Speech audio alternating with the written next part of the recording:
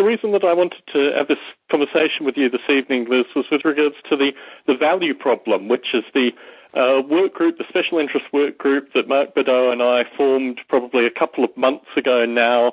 And it's very interesting. This is very much on the kind of applied end of artificial life, but certainly I think in terms of the long-term benefit and collaborative interest of artificial life as it moves forward within academia, within industry, and potentially also the somewhat vibrant, somewhat communicative hobbyist community. The idea of the value problem has been stated in previous Biota Lives, but what's your own particular perspective of the value problem as it associates with artificial life? Yeah, I guess I would say right off the bat that I don't have any solutions to propose, at least at this time. But as I understand it, the value problem, from what I've been reading on the Wikipedia work group and some of the literature, half of the value problem is that artificial life creations or inventions are kind of leaking out into the larger technological world, and they're not being given due I guess value of where they came from. So that's that problem. But on the academic side, I guess the problem is that artificial life is still considered such an outlier, very fringe. People who are interested in it are very interested in it, like myself. And then the majority of, and this was, of course, the fundamental message in the philosophy paper that I wrote about artificial life, is that the majority of people who I think would be interested in artificial life, philosophers of biology and philosophers of science and mind, don't really know it exists, or they think it's just some kind of computing, and computers have nothing to do with philosophy, so they or they don't get the link.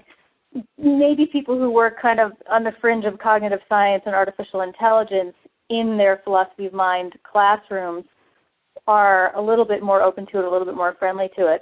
But I think the challenge in academia is just maybe garnering some sort of recognition for it, or some sort of respect for it. Because I know in my own personal experience when I was in graduate school and writing these papers and going to the Artificial Life conference in England a few years ago, the warning was sort of, you as a philosopher, you can't make a career in this. Don't think that you're going to get a job in this or a career in this, because it's very sort of fringe-oriented. And I understand why that's the case. I mean, it's not traditional philosophy, and you have to really make a strong case for why philosophers should pay attention to this stuff. But I think it's one of these things that, and this is not really a happy solution, but it's one of these things where, time will tell. It takes time.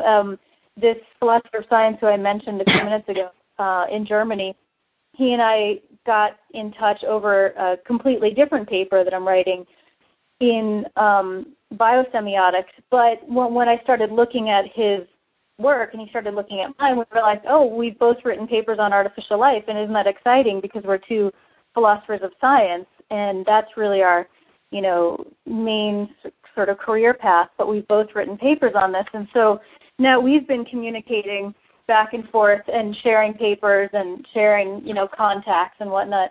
So I think that it's happening slowly but surely. It's a very, and I think that's why I like this idea that you've put together of the work group, because there are all of us kind of scattered all over, and we might not know that even though we're philosophers, we're working in artificial life, we're each in our own little bubbles. So having some kind of communication board like this where we can get in touch and communicate is part of the solution.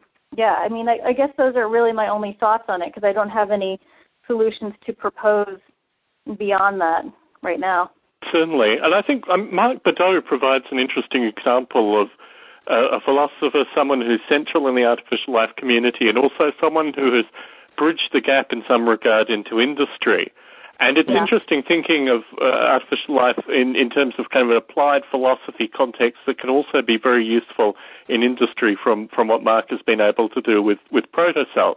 And I think my perspective with regards to the value problem is it goes down two possible routes. The first is that it is something which is fundamentally both a philosophical and an engineering problem at a kind of meta level, that there are a number of stakeholders, and you have described one of the groups of stakeholders quite explicitly with regards to the philosophical community, but also really what was interesting with regards to getting the course list together was the number of different disciplines, and this is something that I've found also surveying US courses that kind of vein into artificial life, or at least have particular artificial life components, is that you would think it may exist in perhaps biology, may exist perhaps in computer science, but what you actually find is a number of different areas have either artificial life specific courses or will teach aspects of artificial life. And certainly, I mean, this mirrors Dick's experience with regards to his book, Divine Action, Natural Selection. Certainly, as I read Divine Action, Natural Selection, it struck me that this touched on a wide variety of areas. And I think there's potential for a similar kind of book on artificial life that could have an impact both for the philosophical community aspects, the biological community, obviously, the computational community. I think there's the ability for artificial life to actually exist as a kind of smearing vein over a number of separate intellectual disciplines has actually, as you've stated, kind of worked against artificial life up until now. But we are now in very pragmatic times, both with regards to circumstances in industry and also academia. And I think what's interesting, particularly with regards to the hobbyist community, is they're almost like the kind of, Dark Age monks, or, in terms of maintaining aspects of this and then percolating it back out into the academic community. You mentioned Artificial Life 11 as being a real meeting of the minds, and certainly the thing that interested me, I didn't actually attend Artificial Life 11, but the thing that interested me was Jamie Matthews. We had a kind of reporter on the ground who was doing his master's at the time, and he described a situation where probably about 2/3 of the folk that were there were actually students. And I think that's what really interests me with regards to the potential of the artificial life community to impact on a variety of students that are currently moving not only into academia but also into industry. And I think this is another interesting point. So returning to this idea of engineering the value problem, the second track that has occurred to me has always been with regards to, do we have, just within the potential of the group that we've assembled either in Biota or the International Society of Artificial Life, or even the people that we've brought in with the work group, in this assembled group, do we have all the right aspects to actually do what we need to move artificial life forward? And certainly my initial thinking in terms of engineering the value problem, identifying the initial stakeholders, some of these are historical figures that you identified with people like Tom Ray, contemporary figures, the Avida folk, a wide variety of the folk that participate in Biota Live. But are we missing certain components to move the value problem forward, or does it actually exist in the community as we have it? And I think this is an open question. Dick, you've been surveying the artificial life community for at least a decade and a half now. What is your own view with regards to how the community has evolved, and particularly in perspective of the value problem? Well, I think your premise there is not correct. I have had confrontations with the artificial life community, but I wouldn't say I've surveyed it. I'm really, let's put it this way, I see that there seems to be some sort of general division between the academic artificial life community and the non-academic, and my familiarity, to be honest, is mostly with the non-academic. I've been rebuffed by the academic, and I actually tried to publish a paper in Artificial Life, which was a mild critique of a paper in that journal, and they expressed no interest in it, so I put it in an Italian theoretical biology journal. So, I'm not sure they're prepared for dialogue. Well, they probably gave it to Dawkins to review, so he's still on the review committee. I don't know. It wasn't rejected that way. It seemed to be rejected that they didn't want to upset the people who wrote the article. So, fair enough. I mean, the important point with regards to the hobbyist community is that a lot of the folks in the hobbyist community, I think of Jeffrey Ventrella and John Klein in particular, are ex-academics in some real life. And what interests me with regards to the value problem, and particularly this idea of the being representative stakeholders, is that a number of the stakeholders are actually ex-academics, and what they have learned from moving from academia into industry probably needs to be used to the benefit of the broader artificial life community in some regard in solving the value problem. And ironically, I mean, we have people like Larry Yeager as well, who've moved from industry for a majority of their life back into academia. So I think we have an interesting... I think Liz's point about trying to make a case to get this stuff acceptable is sort of germane. In a way, one shouldn't have to make the case to make it acceptable. One's peers are usually behind oneself, and trying to bring them up is not exactly the kind of diapering I'd like to do. Certainly. I agree entirely. I guess the question is whether we need, and this is a perennial Biota Live topic as well, whether we need a kind of collection similar to Margaret A. Bowden's and certainly a number of the books that inspired the contemporary, at least hobbyist, if not academic, artificial life community, or whether we can do it through, firstly, as Liz noted, this idea of going back and getting aspects of the artificial life community that are used externally recognised. I mean, your view with regards to Bookstick is pretty diverse. Do you think the artificial life community is in need of some solid collections at this stage? Well, I think it's in need. We've identified one of the central problems of artificial life, and that is it has not succeeded in imitating the, how shall I say, the apparent unending ability of real evolution to create greater complexity, one on top of the other, but also to exploit phenomena in the world which can be quite unexpected. So, in a sense, I think artificial life is at a very primitive stage right now. I mean, if you take the Biota experiment, for example, it seems that they had one single goal. I haven't read the original paper, so I'm going to have to get into them. But from Liz's description, they had one single goal, which is this most complex function, EQU. Now, in real life, in the evolution of real life, there is no single goal, and once one goal is achieved by organisms, you then find other goals keep coming up and get achieved. Now, I'm not sure, that's probably putting it the wrong way, but the accomplishment of greater complexity keeps going on. And I don't see, most artificial life simulations act more like optimization programs.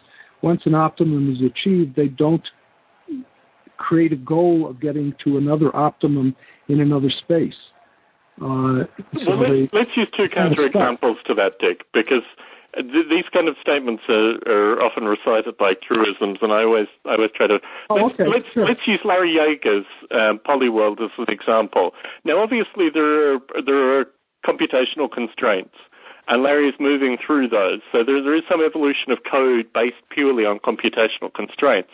But the kind of stuff that comes out of artificial life as intelligent agent in a simulation, oftentimes, in my own experience with Lite, mass extinction, various aspects of kind of novel hierarchical groups, I mean, these kind of things come out of Lite, and also Larry is experiencing these things with Polyworld. The kind of constraints that you encounter with these kind of simulations are distinctly different than Golly, for example, or to a certain extent Avida, maybe less so with something like Framsticks. So there are artificial life simulations that aren't, that reach greater boundaries and greater novelty, but the constraints that you find, which Tom Ray found fundamentally with Tierra early on, relate to processing. The beauty of contemporary processing is, as I said in your book, that we are now constrained by our own mathematical and fundamentally philosophical concepts about how we construct artificial life.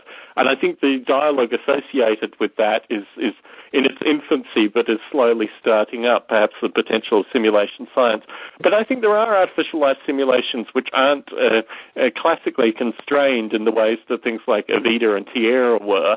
It's just a matter of actually exploring these simulations and perhaps even doing primary research and finding and documenting the novelty individually. I mean, this is the problem fundamentally that Bruce Damer will encounter eventually with the Evo grid, is that these kind of simulations are so vast that you either need intelligent search algorithms to actually go through and find the interesting parts and then focus on them, or you need, as I've experienced with Noble Ape and Larry has experienced with Polyworld, a diversity of users the world over who email you with regards to these eccentricities. I think of a medical doctor in the Boston area who has been running Noble Ape pretty solidly for the past 6 years and describes in elaborate detail how the Noble Apes that in his particular simulations have created societies around weather movements, and also how he's tracked various genetic mutations. And I think the beauty of a lot of these more open artificial life simulations, the same is true with Larry Yeager's Polyworld,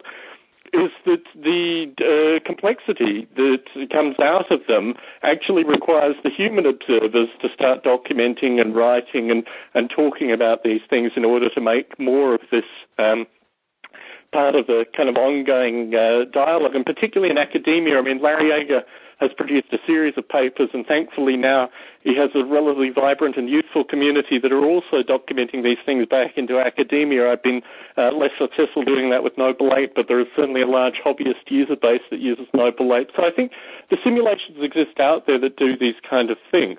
That isn't specifically the problem. The problem is really meshing the discoveries, insights, or perhaps observations of these simulations back into academia.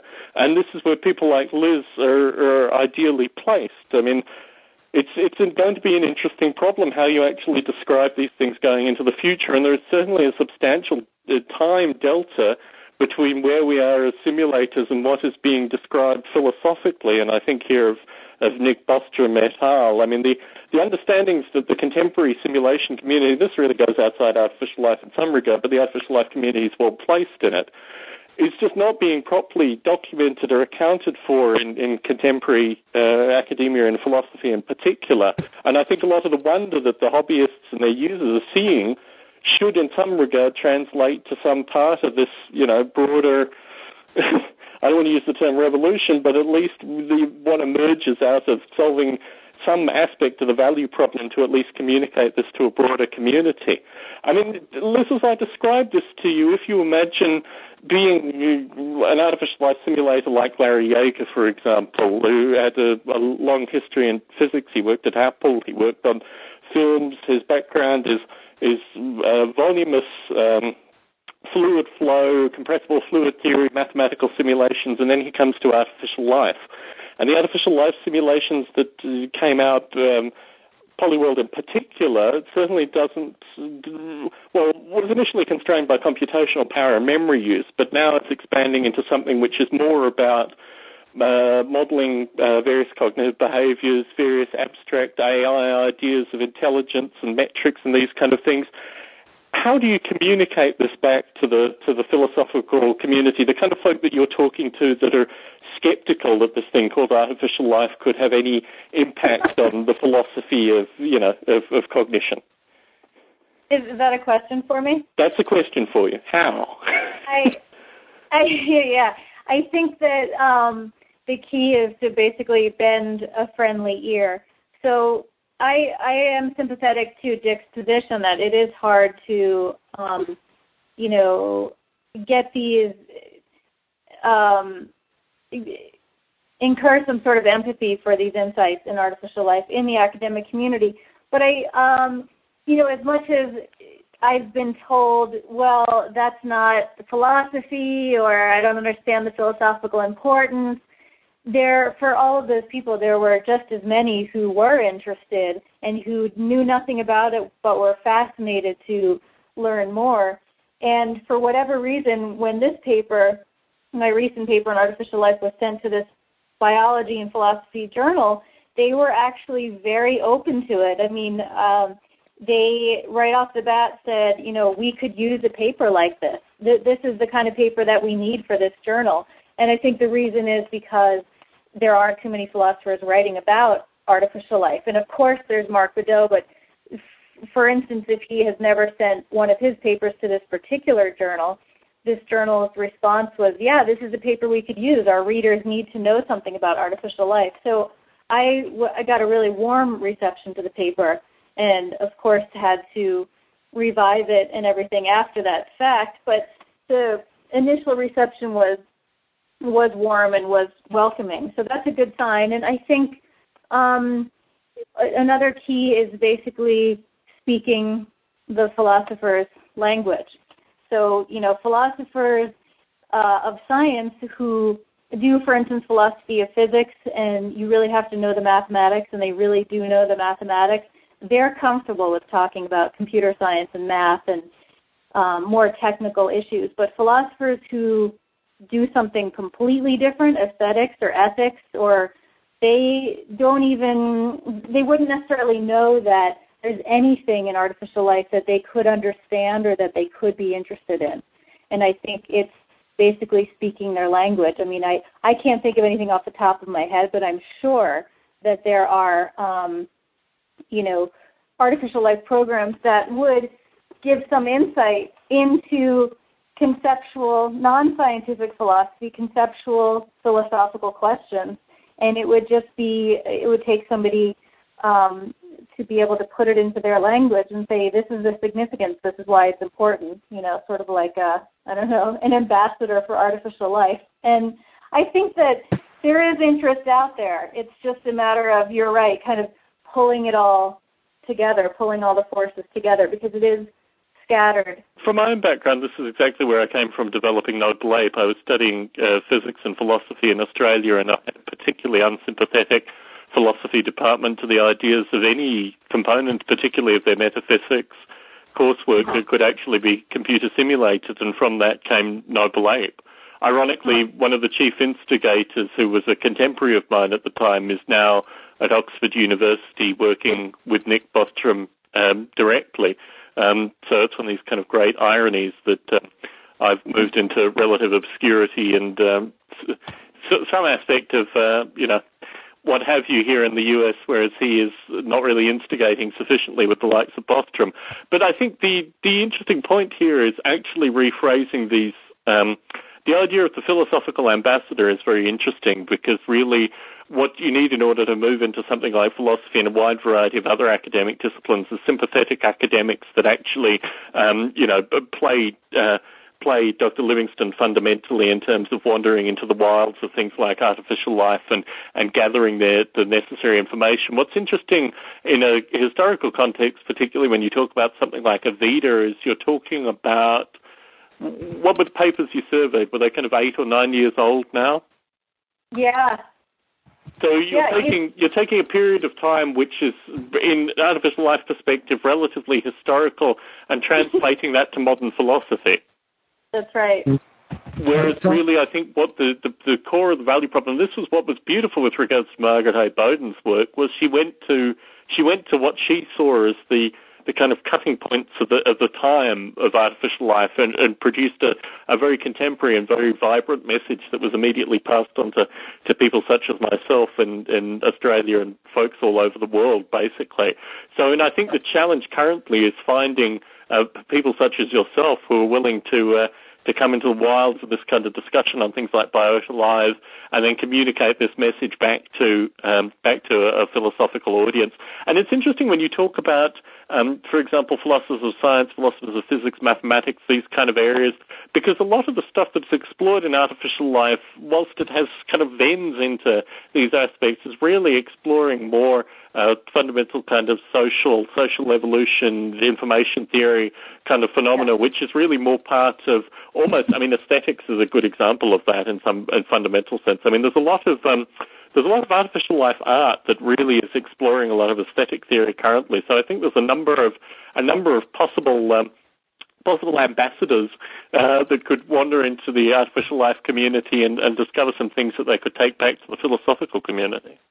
Yeah, I think so. And I think that there's clearly so much more in current artificial life that I'm unaware of, but I am absolutely confident that there are projects going on in artificial life that would have relevance to lots of different subdisciplines in philosophy. My point was really just that artificial life being as connected as it is to computer science and basically requiring, either soft implementation or hard implementation in robots, just that fact alone is enough to kind of turn off some philosophers if they think that's computers, that's not philosophy, that's not what I do, this is what I do. And I'm not saying that this is even a majority of philosophers. I think that's a prevailing attitude amongst some of the philosophical community, that it's an inherently different sort of project that has nothing to do with philosophy. I think,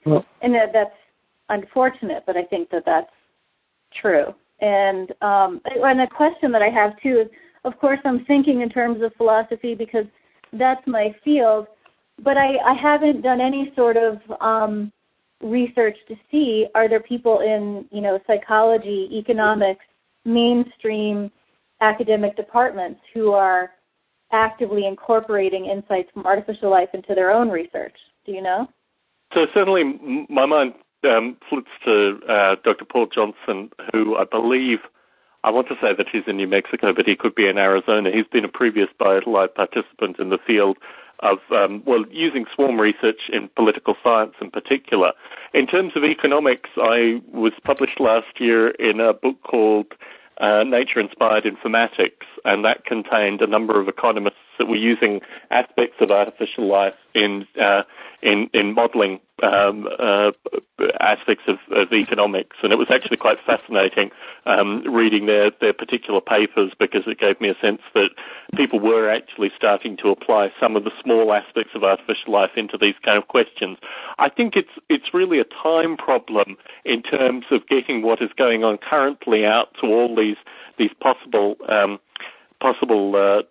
folk. But with regards to actually how you present it to people that may not necessarily be interested, when I was naive and initially developing Noble Ape, I always thought that the visualization component would be a good way to describe things. So I sat down in front of philosophers and showed them the cognitive simulation of Noble Ape and tried to show them the basic principles, and you're exactly right. The immediate response was, that's computers, and a few of their favorite, most hated philosophers at the time, and said, well, that's obviously related to so-and-so's work.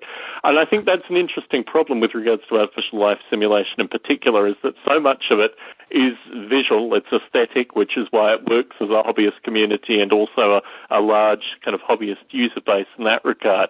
But translating that into something which philosophers in particular can pick up does require a particular group of academics that are willing to actually spend time, as you appear to have done with regards to the Avita folk at least, in terms of translating this in some regard to something that philosophers will be receptive to. The interesting idea is this idea of simulation science, and it's something that comes through Biota periodically, but I've always advocated, and I think this is the same with people who've appeared on previous Biota that talked about simulation science, that it is really, it has to have a philosophical aspect to it as well.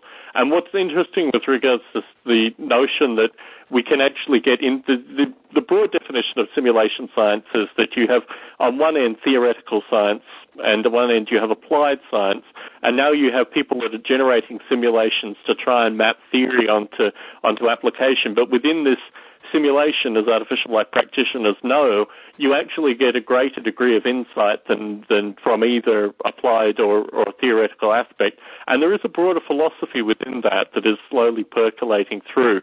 So I think there are a number of aspects here, but it's really how we translate this into something that the various communities, in your case specifically the philosophical community, is interested in. In terms of your surveying of artificial life, I've met various students that have gone to University of Colorado, predominantly the Boulder campus that's from kind of ecology, simulated biology perspective. Do you get a sense of these two schools in terms of being potentially interested campuses for artificial life-related discussion? I don't know, and the reason is because I've only been at University of Colorado for this one past semester, and I'm teaching Introduction to Philosophy. So when and if, as I've mentioned to you in communication before, if, a question comes up or an example comes up where artificial life as an explanation or as an example would be relevant, I'll use it, of course, in the classroom. But that has been my only exposure so far to the University of Colorado. And next semester when I'm teaching at Boulder, it may be a whole different a thing. I'm not sure. One thing that comes to mind is the Boulder campus does have an astrobiology program where it's kind of like an interdisciplinary program where undergrads can specialize in it and graduates can get a certificate in astrobiology. And they kind of bring together courses from the natural sciences and maybe the social sciences too. And then I think they have an astrobiology proper course that's part of it. And so it would be interesting to talk to them about, are they interested in artificial life research methods as ways of exploring, origins of life, evolution of life, other possible ways of life, kind of Christopher Langton type thinking. So that's a possibility, and one that I can think about when I'm there next semester. Okay, Tom? We have William R. Buckley on the call. William, as you listen into the conversation, do you have any questions, any points you want to raise? Well, the only thing that I'm curious about, and of course I've missed a lot of the call, but is wet artificial life. I've been paying a bit more attention to protocells recently, and it looks to me like there's an awful lot of activity in that particular area of the field. And so far I think what I've heard is primarily about computer science.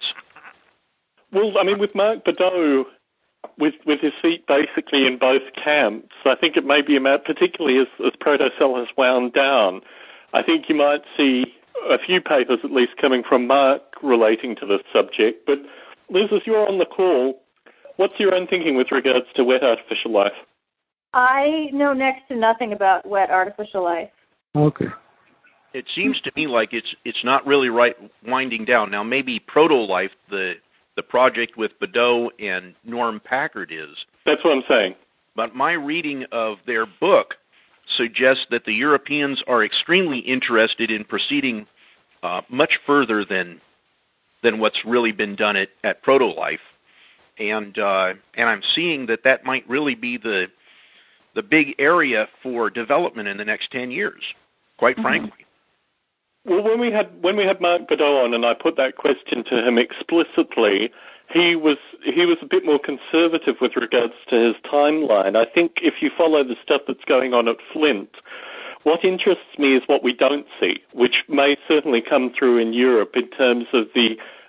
Proto-Life is a relatively open company. They produced a book, or at least a collection of works.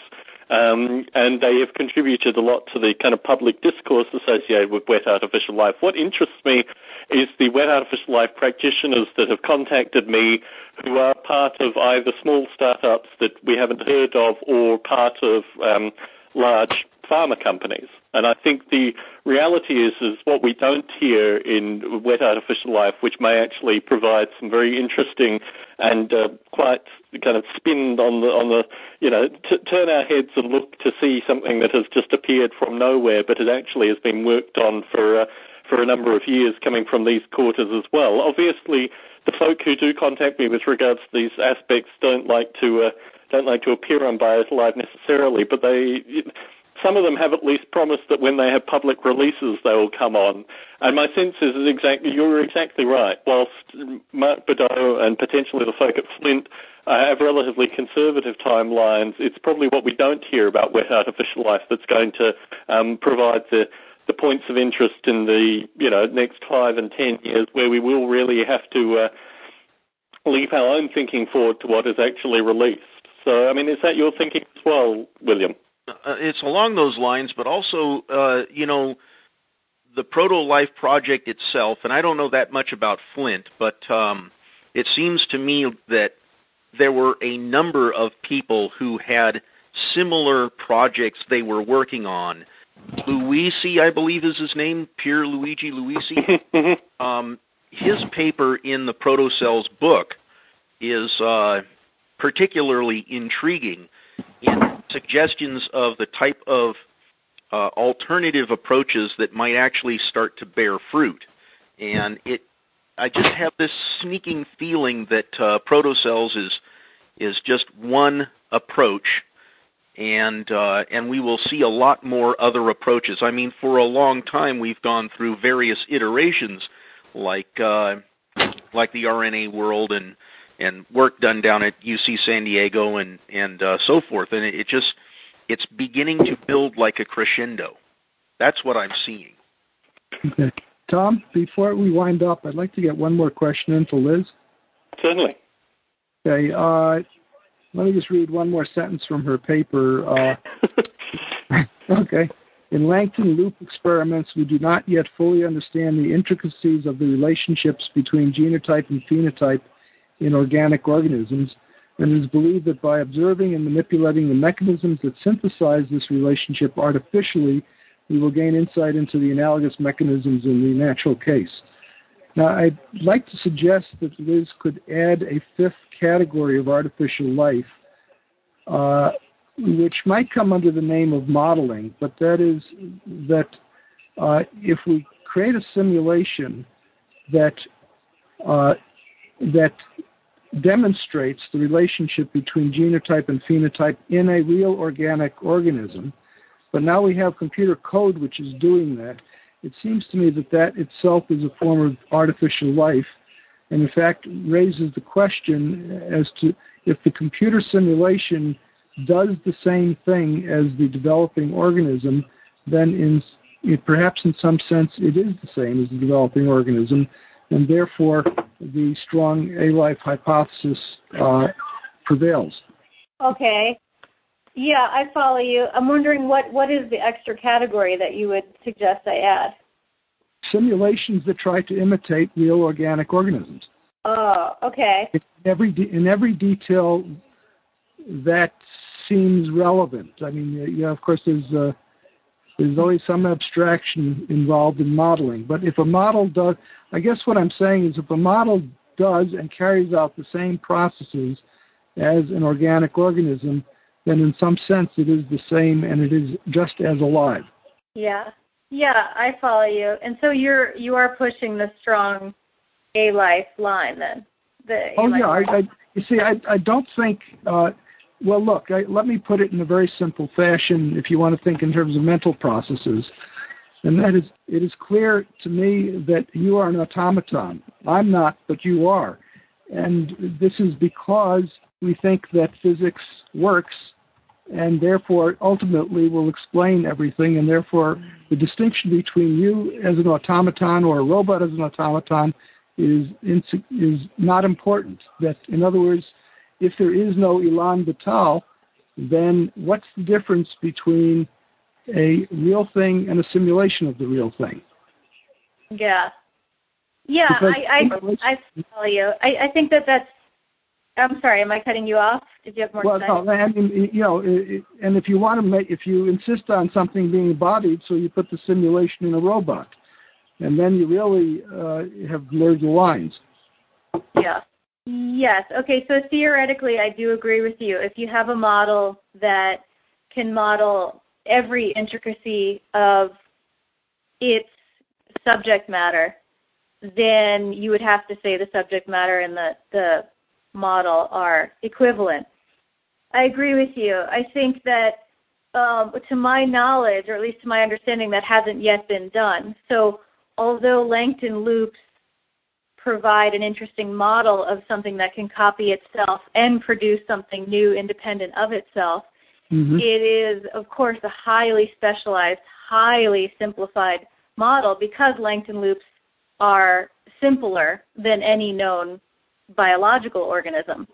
So it's a highly specialized, highly idealized model. And that's how so much of science works. So it's not to discredit the model, in this case the Langton loops, and say that they're not useful. They are very useful and have the potential to provide a lot of insight.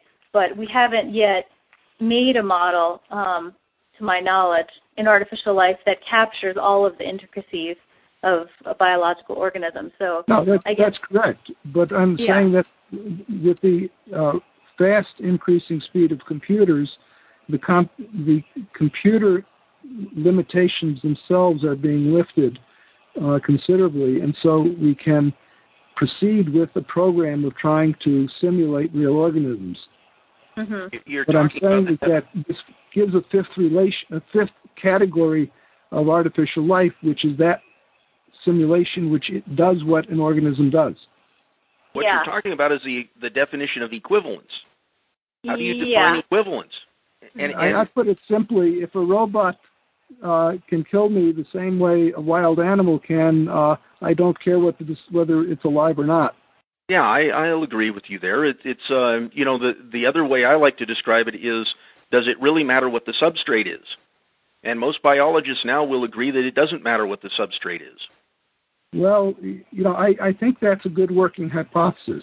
I'm not completely convinced that it will come out that way, but I think what may result from such a program is an understanding that physics is not exactly what the current paradigm is, and there's a hint of this in Laughlin's work on alternatives to an alternative view of physics and whatnot. Unfortunately, he doesn't know much biology, so there's no significant discussion at all in his books that I've found so far on biology. The only thing I would want to add about that is, I'm skeptical about that conclusion too. That in a living model that captured an artificial model that captured all the intricacies of the living system, you would have two equivalent systems. Because I don't buy that argument in the case of artificial intelligence. And so... would you consider the financial system to be artificially intelligent, Liz, as it exists today? The financial system? No. I mean, I think of the people as, the intelligent nodes in that system, but I don't think of the system itself as independently intelligent. So in terms of the fact that it's independently automated, though, do you think of that as a form of intelligence? Of what? Sorry? In terms of the fact that it's independently automated, do you think there is a kind of sub-intelligence there? Do you consider it intelligent? I don't personally, no. I think of the people who are, even though it's a system, it's a human-created system, and we have lots of ways of grounding that in the human world with computers and paper trails and numerical systems. So I don't see it personally. This is just my intuition. I don't see it as an independently intelligent system, no. Because, certainly listening to the general discussion, my sense as an entity within the broader financial system is that I feel fundamentally simulated in that system. And what Dick is describing with regards to removing the living components, I can certainly see as simulators have done, economists have done currently with regards to the 1890s financial system and the 1920s financial system and even the 1980s financial system. This can be simulated in such a way that the humans don't need to exist. So, I think when one starts making claims with regards to computational systems intelligence and what is existing in contemporary simulation, the simulations do exist in reality. It's just a matter of perhaps understanding the mathematics, the nature of the systems, and what they actually mean in a kind of human versus machine context. So certainly all that is described, and particularly with regards to, the potential of being killed by a machine or being killed by an animal. If you've ever had a primary financial institution either take, or have your finances captured in some way, if you've ever had experiences of identity theft. All these kind of experiences lend you to believe fundamentally that you, in some level, no longer exist as yourself. And I think this is what we're describing. What interests me in this discussion, and particularly the biological perspective, is we think of this very much in terms of what we are capable of doing in contemporary simulation, looking at, single-celled organisms and the idea of intelligence. But these systems exist out there. It's just a matter of mapping the ideas of simulation onto these systems and then into the philosophy fundamentally. Let me add a little point here. Consider the nature of human intelligence. I've got some feedback now. The point that I'm trying to make is, are humans as a whole intelligent, or are the cells that build up the brain the source of intelligence? Mm-hmm. I mean, if the argument is that our financial systems are not intelligent, then perhaps it is not the human himself who's intelligent or herself, but it is the brain cells that are the ultimate source of intelligence. Where does it lie? Yeah. Well, that's a good philosophical question. I mean, where is the intelligence? And philosophers talk about this question all the time. Is there some magic threshold where simple organisms are not intelligent, and then at some point complex organisms, and certainly humans are, and what is that magic threshold? But I think that, and Dick and I have discussed this over email, in fact, recently, I think that it's a mistake to reify conceptual systems as independently existing entities. This is a Cartesian-type error to say the financial system. I mean, a financial system is something that is it's a socially agreed upon system that we use a particular kind of symbols, and we manipulate them in a certain way. How do you stop it? How do you stop it? If it's a system, it has to be able to be stopped in some way. And if it's a system that is in some way instantiated and controlled by humans, then it needs to be a way that humans can either restart it and stop it. And the contemporary financial system does not exist in this realm. Like the road system, these are systems which exist beyond the realm of individual or even large collectives of humans. So when you start describing these things as being human created, it's a way to be sympathetic to these systems, but it doesn't actually lend any way of understanding these systems and how we can use the knowledge that we've gained in kind of simulation sense, which ultimately economists are using as well, in a broader understanding of these systems. It seems to be a disconnect in the perception of the systems, which I think doesn't really connect with the broader community either. The suggestion is that there are two thresholds, one above which intelligence appears and one below which intelligence is contained. Mm-hmm. That's the argument I'm hearing. That we start off with individual cells, and when you get a certain number of them, a certain organization of them, that's the threshold at which intelligence appears. But then if you have higher order systems above that, there's some kind of threshold at which the intelligence disappears.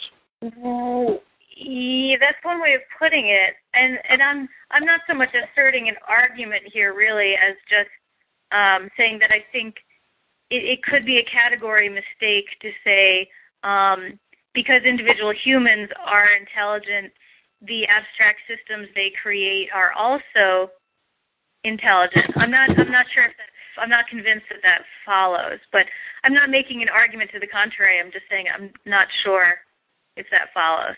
Well, hopefully your continued participation in Biota Live might convince you otherwise, Liz. So okay. I think this has been a beautiful conclusion to another year of Biota Live, and Liz, I want to thank you in particular for appearing this evening, and also I welcome you on future Biota Lives to have discussions associated with the wide variety of directions we've taken the conversation this evening.